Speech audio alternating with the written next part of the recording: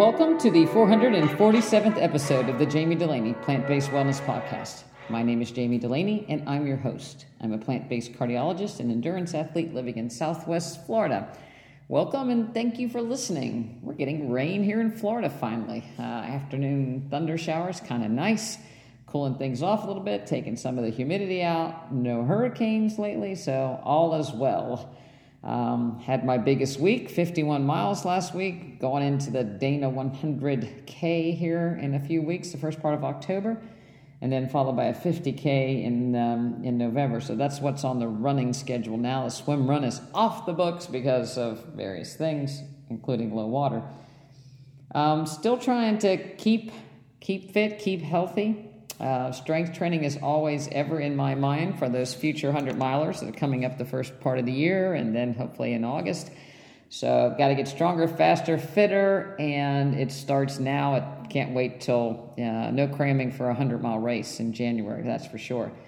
So pull-ups, single leg exercises, pistol squat progression, planks, core exercises, working on my back, trying to keep it healthy despite 3-0, the giant German Shepherd, who occasionally loses his mind when he sees another dog.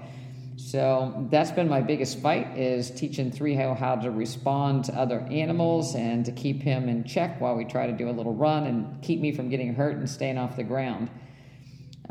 Getting better, not there yet, so I don't know which will happen first, 3-0 being good on a run or me being able to do a pistol squat. So far, they're neck and neck. But anywho, this has been a week of trying to translate, fill in the holes between potential conversations between doctors and patients or the lack thereof. Things that maybe were left out, things that were possibly not heard, things that people may sign up for that they're not sure that they wanted to sign up for. And one of them was very, very interesting. If you're trying to reverse lifestyle diseases and you're sick, you have to be a little bit more strict than, the guy that is young and's got some room and some time. But if you're really trying to back the boat off from the edge of the going down the waterfalls, then you have to be actually pretty tight about things. But it comes a point that being tight about your nutrition and living, or it may come into a crossroad. And I think that's where a lot of people fail because it's just too much for them to bear.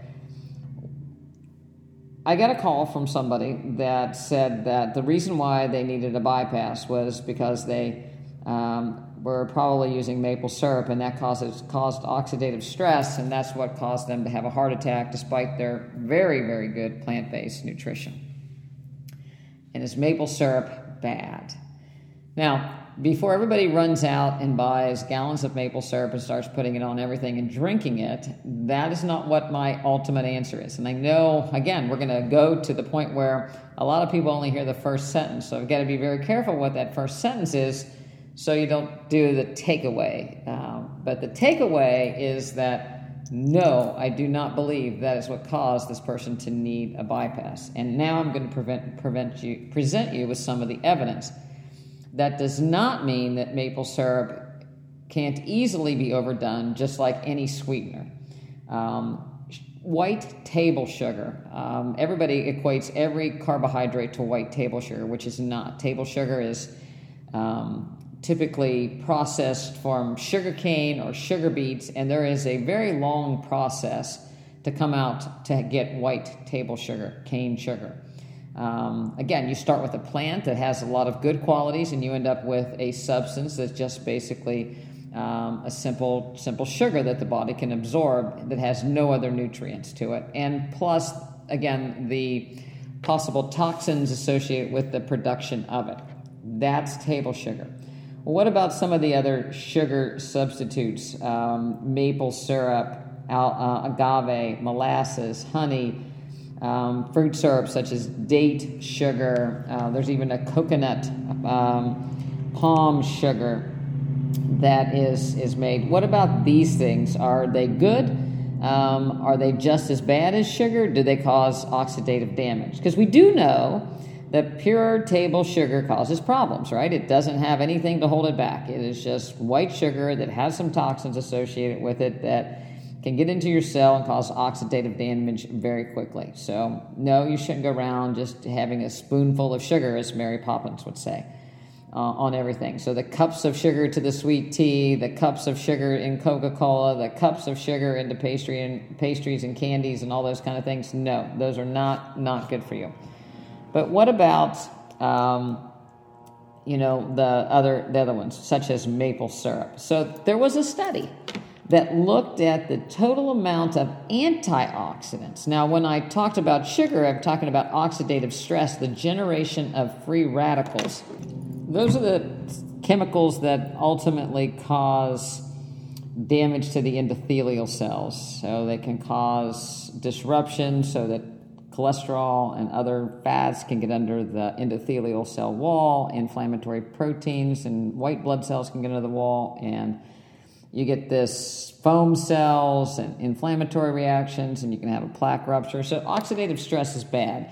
That's what happens when you eat a steak. That's what happens when you, eat the standard American diet. You create oxidative stress, and the more of that you have, the bigger chance that you have to have vascular damage. But maple syrup and these other alternative sugars actually have antioxidants. So there was a study done that looked at 12 different types of antioxidants, including sugar and corn syrup. So, there's corn syrup, there's high fructose corn syrup. They contain minimal antioxidants. If you looked at raw cane sugar before some of the processing, there was a little amount of antioxidants, 0.1 millimole per 100 grams serving. However, if you looked at dark and blackstrap molasses, they had the highest amount of antioxidant, 4.6 to 4.9 millimoles. Maple syrup, brown sugar, honey, intermediate amounts, 0.2 to 0.7. If you looked at 130 grams a day of refined sugar, which is basically an average American, and you substitute molasses, you actually get the amount of antioxidants for about a cup of blueberries. So you can see that they're certainly much, much better than what we see with plain old sugar. And certainly not in the category of causing more harm. Now, they have their own problems as far as too many calories, too much of a sugar load in people with diabetes or trouble with glucose receptors. So there is a set of problems with adding a lot of excessive calories in general. So if you start just with disregard adding maple syrup to everything, you're certainly going to be better looking at more fruit than just putting maple syrup on thing as a health food. So it's not a health food in such that we should try to consume more maple syrup. I'm not saying that. I'm saying that it's not something that's going to be the one that tips you over to have your heart attack or to have your bypass surgery in and of itself. In fact, maple syrup contains phenolitics, prazosenes, vitamins, organic acids, and some phytonutrients that might actually be, again, have some beneficial. There is also a randomized trial looking at refined sugar versus maple syrup, and they looked at the intestinal microbiome. They ultimately did this on 42 people, and they did 8 weeks of testing, and then they would wash out for 4 weeks, and then they would do 8 weeks of a flavored syrup. So it was a pretend maple syrup versus real maple syrup. And they looked at glucose tolerance and blood pressure and found that actually people that did the maple syrup had a little bit better glucose tolerance and lower blood pressure than just sucrose. So again, it's a reasonable sweetener substitute. You use as little as you can because nobody needs the extra calories for the most part. If you're somebody looking to get extra calories, I always look to increase calories with as much nutrition as you're trying to get a hold of, as opposed to just do simple sugar. So if I was running a marathon and I just needed carbohydrates, I wasn't worried about intake for that day as far as vitamins and nutrients, then fine. Maple syrup is a good way to go, perhaps. On the other hand, if you're looking for overall health, we want to get fiber, antioxidants, more vitamins and nutrients. The bigger bang for your buck per calorie is what we're looking for in every food, whether it's fat, carbohydrate, or protein. The other piece of evidence that I will support in as far as alternatives to refined sugar is honey in the Hadza tribe that was studied by Herman Poncer in the book and presented in the book Burn.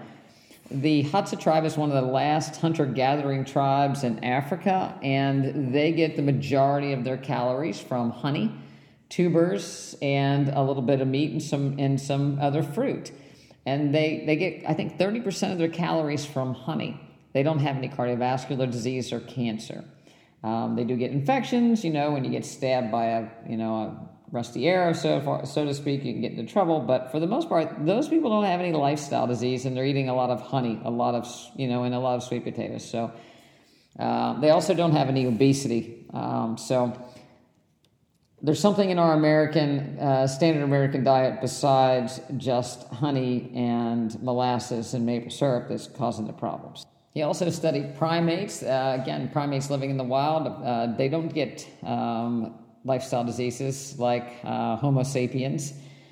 Dogs and cats, however, do get our lifestyle diseases, mainly because we started feeding them what we feed. We give them sugar, excessive amounts of calories, and highly processed foods that are contaminated with all kinds of heavy metals and byproducts that cause cancer. So a food in its most simple original form is less likely to cause a problem than something that's been processed. Bottom line, over and over and over again. Speaking of processed, I was looking on Instagram and looking at vegan runners and was all excited about this young vegan runner doing very, very well. And I saw that she had a reference on her Instagram account to Duncan Hines vanilla frosting. And below it, she said it's vegan. So that led me down a deep, dark tunnel looking into frosting. And I've seen it before. I actually witnessed it on Hope Pass, somebody sitting, squeezing frosting into their mouth up on Hope Pass as a source of calories. So what exactly is in frosting? So I took the deep dive, and are all frostings created equal? Spoiler alert, there's not one frosting with maple syrup or any kind of natural sweeteners. So it's all sugar, high fructose corn syrup and sugar. But that's not the problem, because again, if she is running a 100-mile race or a 200-mile race and she's looking for an additional source of a lot of carbohydrates quick, sugar's not going to be that big a problem in her. Duncan Hines, I can't tell you which one's better. So I looked at Duncan Hines, Pillsbury, and Betty Crocker for starters.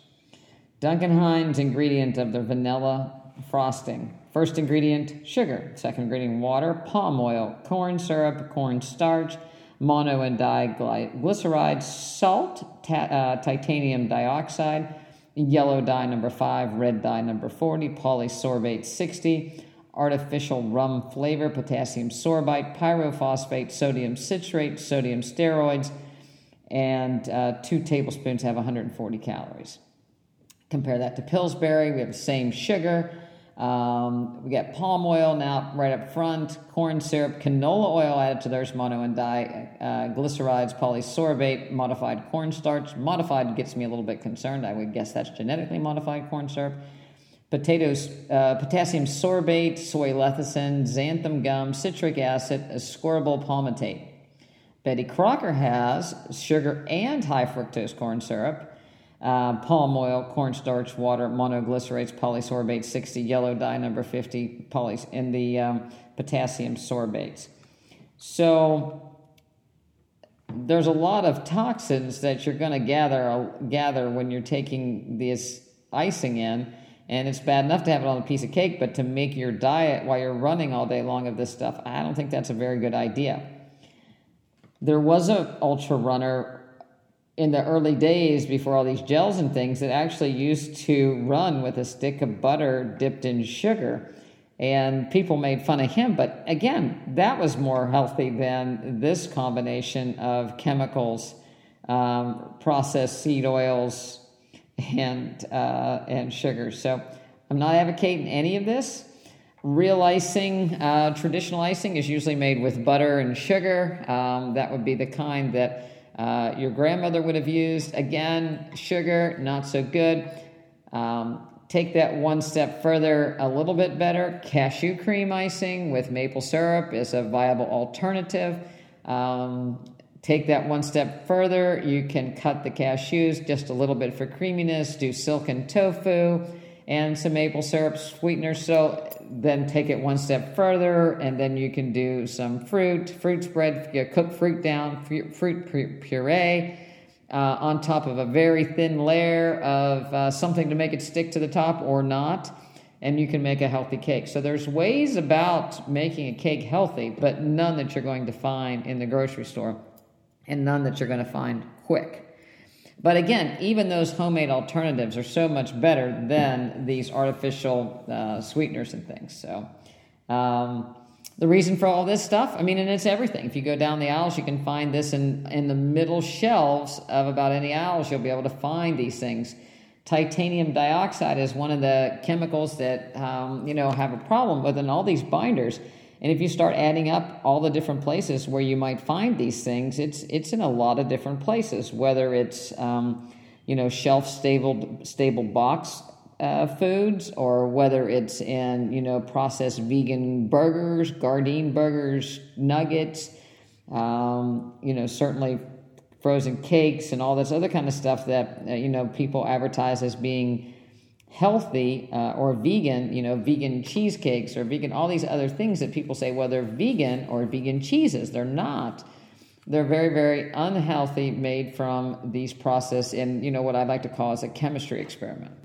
There was a recall on Kraft pasteurized prepared cheese products, otherwise known as their cheese slices. Seems as though the plastic film that they've changed the packaging to gets stuck, and people have been eating the plastic or eating the coating and choking on this. And again, that led me to the packaging of some of these prepared foods, and again, the carcinogens associated with that. So if you send a kid to school with a cheese sandwich or cheese slices or cheese, all the things, they're also getting exposed to these packaging products and potential choking hazards of sorts. So, things that we just don't think about is very important. There even went down a rabbit hole as far as if you make your own cheese, how to cover it up. And you have to watch the coverings on things because, again, it leaches into the product. And you're getting a source of toxins that add up over time. So as you know, I follow a lot of carnivores and keto people on Instagram to see what they're saying and see the comments. And there are thousands of people following these people, and they're very passionate about how great their bacon is and how great they feel and how proud they are of their high cholesterol and how they've never looked or felt better and how they reversed their eczema and all these different things that they feel better from eating all this high keto diet. The reality of it is some of them probably have lost weight, a lot of them probably haven't, or they're about to gain it back. But again, if you cut out the Twinkies and the fast food and the pizza and you're just eating, meat, chances are you're going to cut your calories. But nevertheless, these people have a big following. And I saw a picture today of a cardiologist saying, hey, bacon's not all bad. And I thought, what? And he was really a spoof that he went and he had all this bacon on there, and he talks about, he actually published all the studies or showed all the studies behind showing an increased risk of cancer, increased risk of cardiovascular disease, increased risk of diabetes, increased mortality associated with these highly processed meats. But so you can eat bacon as long as it's made from zucchini or eggplant or carrot. So again, it's the seasonings on things that really come about that, make things taste good. So if you know how to season things and you put the same seasoning in eggplant bacon that's in, regular Canadian bacon, it tastes, kind of like it, or as good as an alternative, which is not going to kill you, is the bottom line. So if you add, maple flavoring to your eggplant bacon, again, you've got some antioxidants in there. It's not all bad. May have, and they still won't have the calories that bacon has because it's not having the fat associated with it. But when I looked at his followers, of the people besides me that liked it, or even nobody made a comment besides me, I said, nice job, keep it up. He's a wellness cardiologist. I don't know where he is. May have to get him on the podcast. I have his name now. But, there wasn't anybody else that liked it. He was like in a vacuum. So it's a sad state of affairs, when people, they're very attached to their bacon for some reason. Not exactly sure of how that came about. But if I were just scrolling past Twitter and stopped there, he said, this cardiologist says bacon's not bad. So I could just go ahead and quote that. I saw it on Instagram. Cardiologist said bacon's not bad. So I can go on and, share it with all my friends and say, see there, Dr. Dulaney, this guy's smart. And he said bacon's not bad. And that's what happens a lot. When there's a doctor-patient interaction, or perhaps there's not even a doctor-patient interaction, possibly there's a nurse practitioner or a PA interaction that maybe translates what the doctor's going to say, or maybe a nurse translates what the doctor or she's heard say, or the protocol.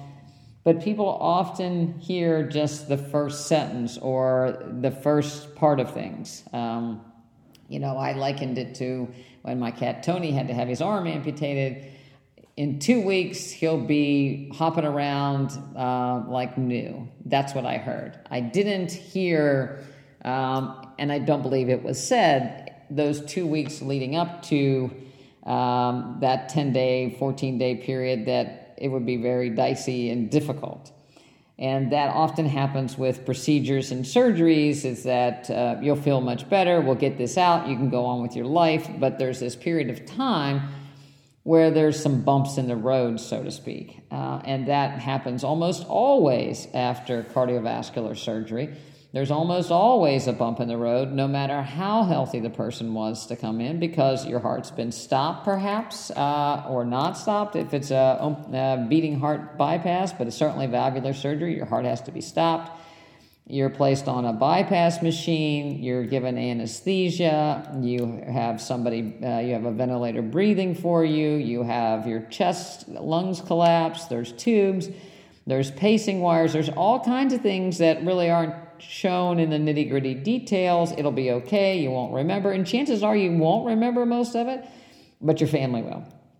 And the most common thing after bypass surgery is atrial fibrillation. Atrial fibrillation is the most common arrhythmia that there is. I've talked about it a lot of times, but almost everybody gets some of it post-operatively. There are medicines we put people on to try to prevent it, but the reality of it is most people have a little atrial fibrillation after surgery. Now that people are going home early, it may not hit till they get home, and so now they have they may feel it, they may not feel it. They may have swelling in their ankles or shortness of breath, and they talk to somebody and say, well, you have heart failure.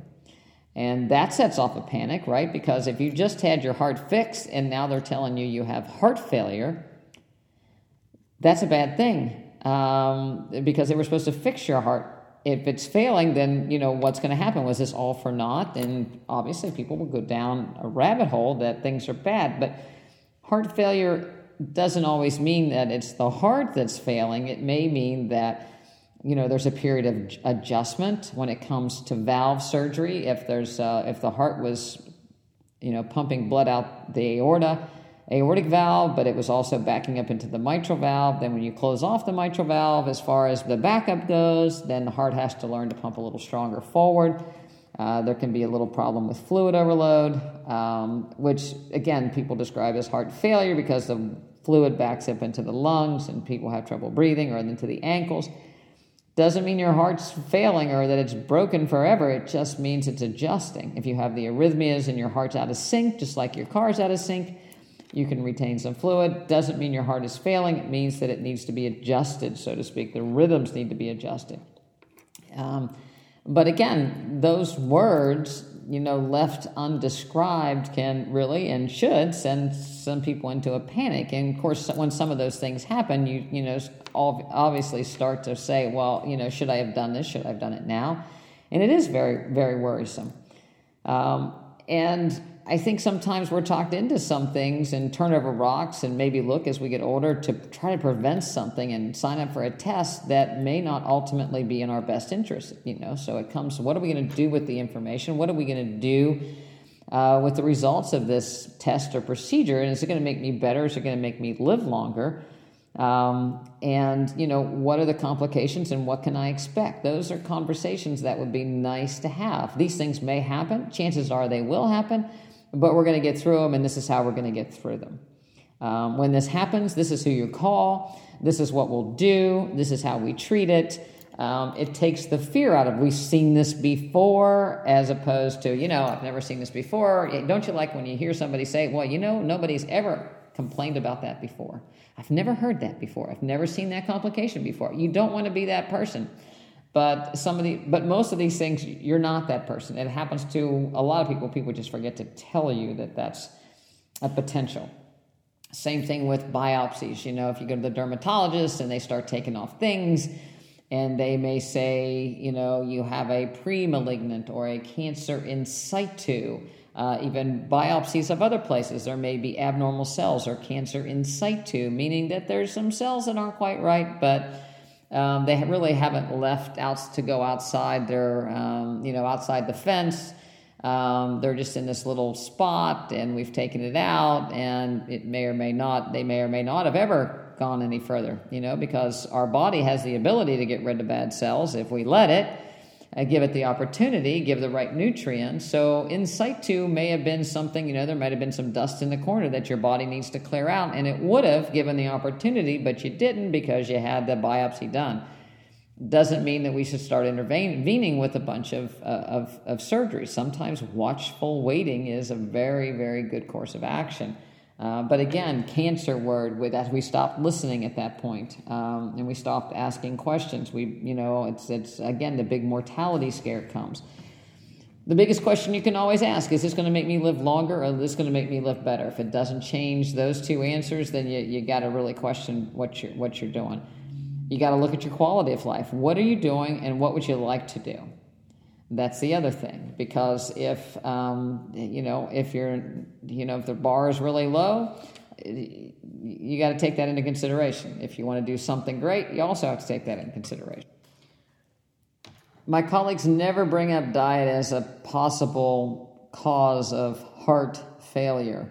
We talk about don't eat too much salt, don't add salt to your plate. Most people aren't salting these days. I see some people do it. Doctors in the doctor's lounge add salt to their eggs, but I don't see it I don't go to restaurants much, and I don't see people adding a whole lot of salt to things. It's already in there. The restaurants are, salty foods are the cheapest foods. They have the longest shelf life. You're less likely to get a bacterial poisoning if there's a lot of salt in the food. So beans, cheese, soup, veggie burgers, processed foods all have a lot of salt that can cause you ultimately to retain water because there's salt, and retain the water, goes into your lungs, and we call it heart failure.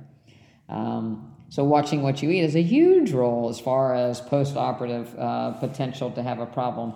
And again, when things aren't working just right, you got to be careful.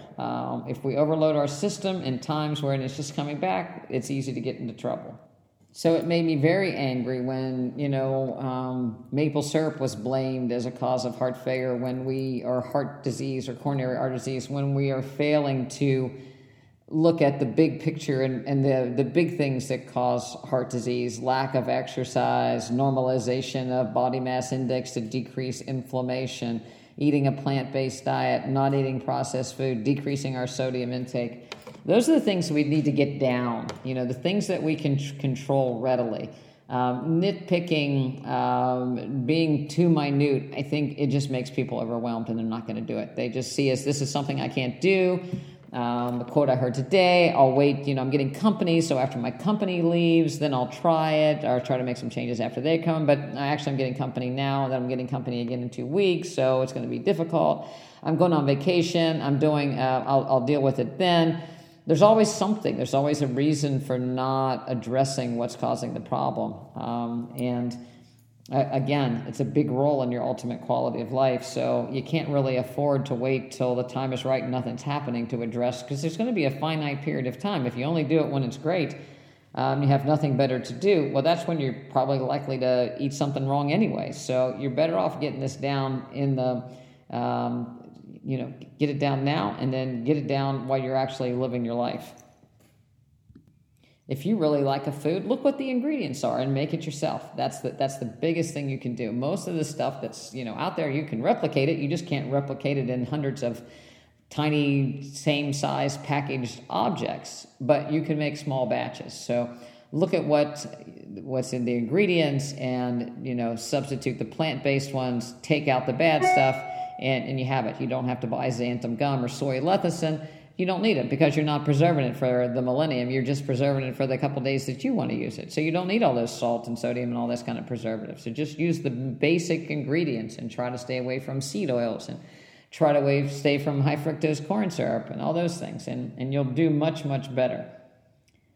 If your body mass index is normal and your fat mass index is normal, you're probably doing very well, and you're on a good path, and you're doing the best you possibly can. You're exercising, you feel good. You're not short of breath. You're doing the best that you can.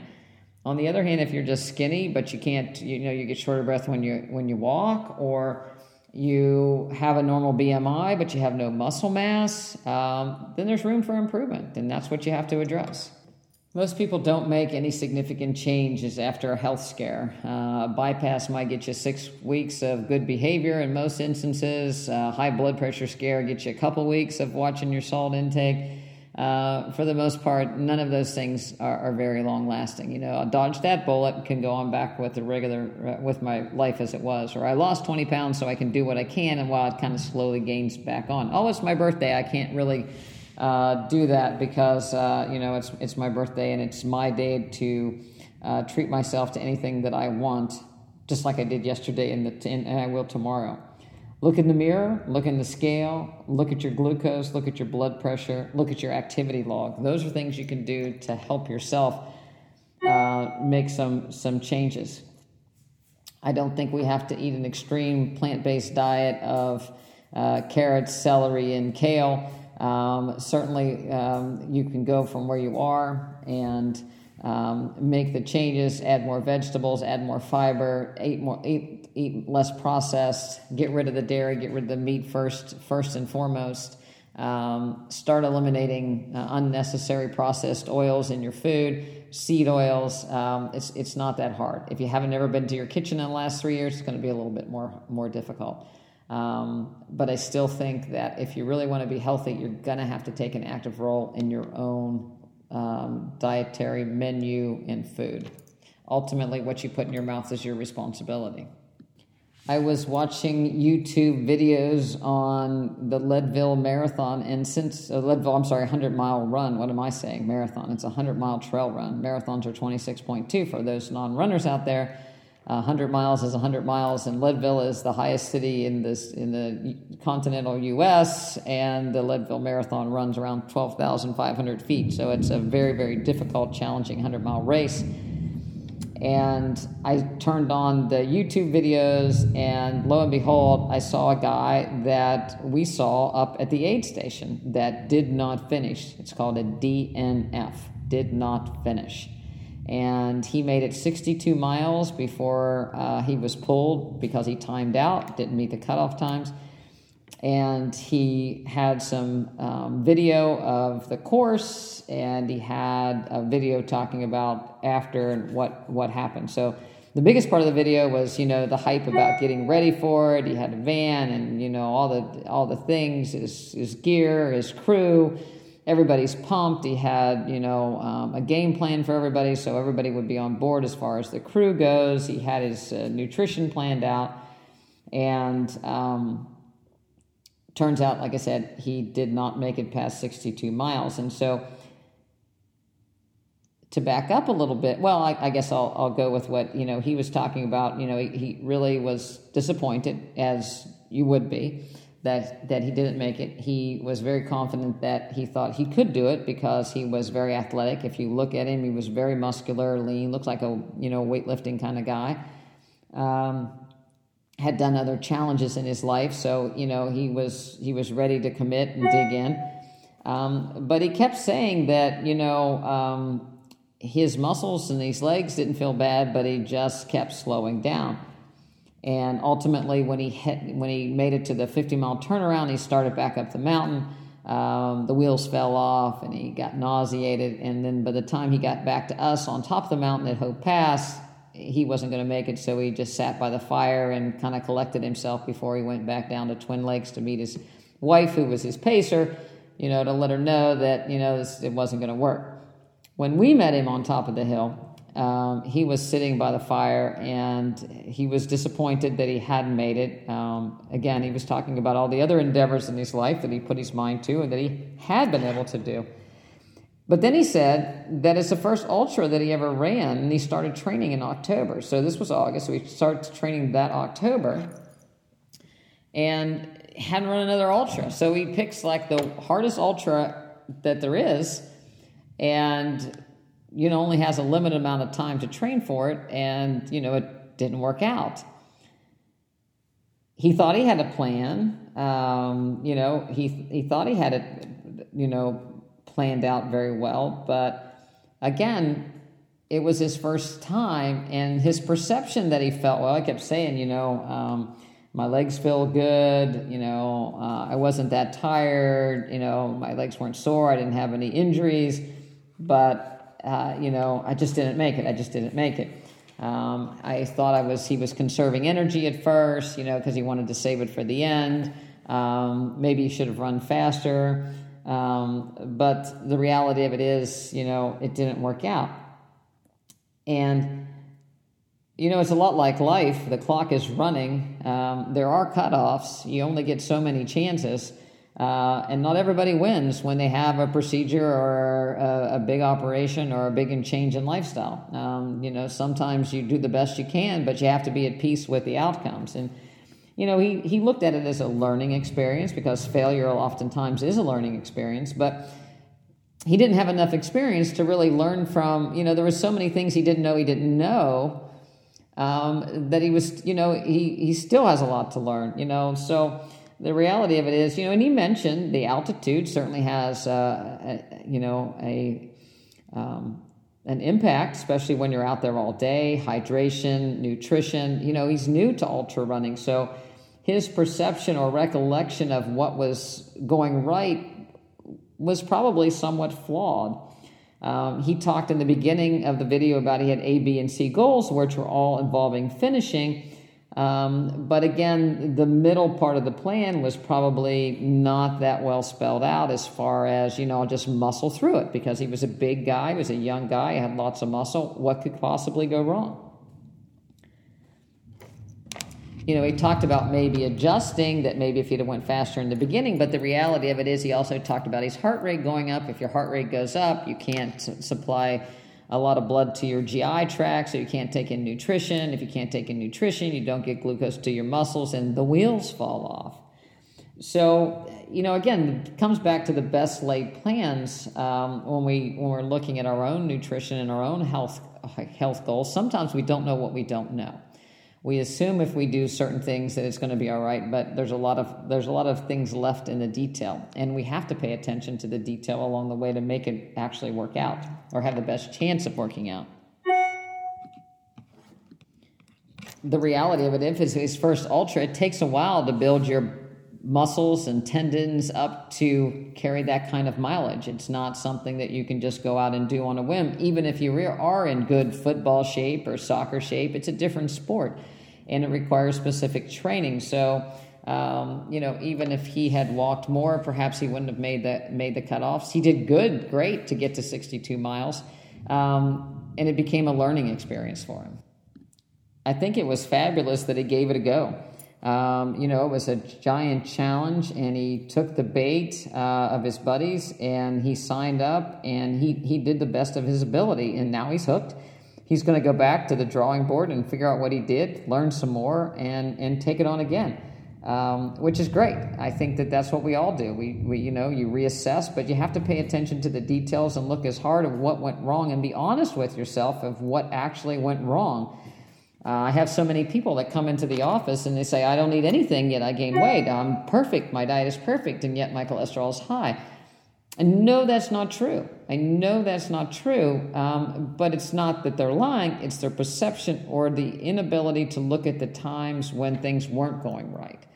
That's why I think that calendar is such an important thing to be able to track your exercise, track how things are going, track your metrics. Then you can really tell what's going on along the way, as opposed to, I did everything right when you look back, because our looking back is always 20/20. Looking back is always through rose-colored glasses. Everything was right, but yet I didn't get what I want. The two perceptions about plant-based nutrition is that it's easy, anybody can do it, I got it down, or it's impossible and nobody can do this and it doesn't work. Everything falls someplace in the middle.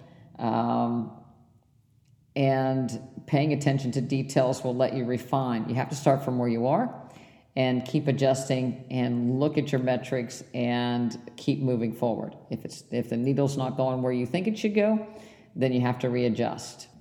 Perfect doesn't exist, even for those doctors that are on the vegan cruises. I've heard stories.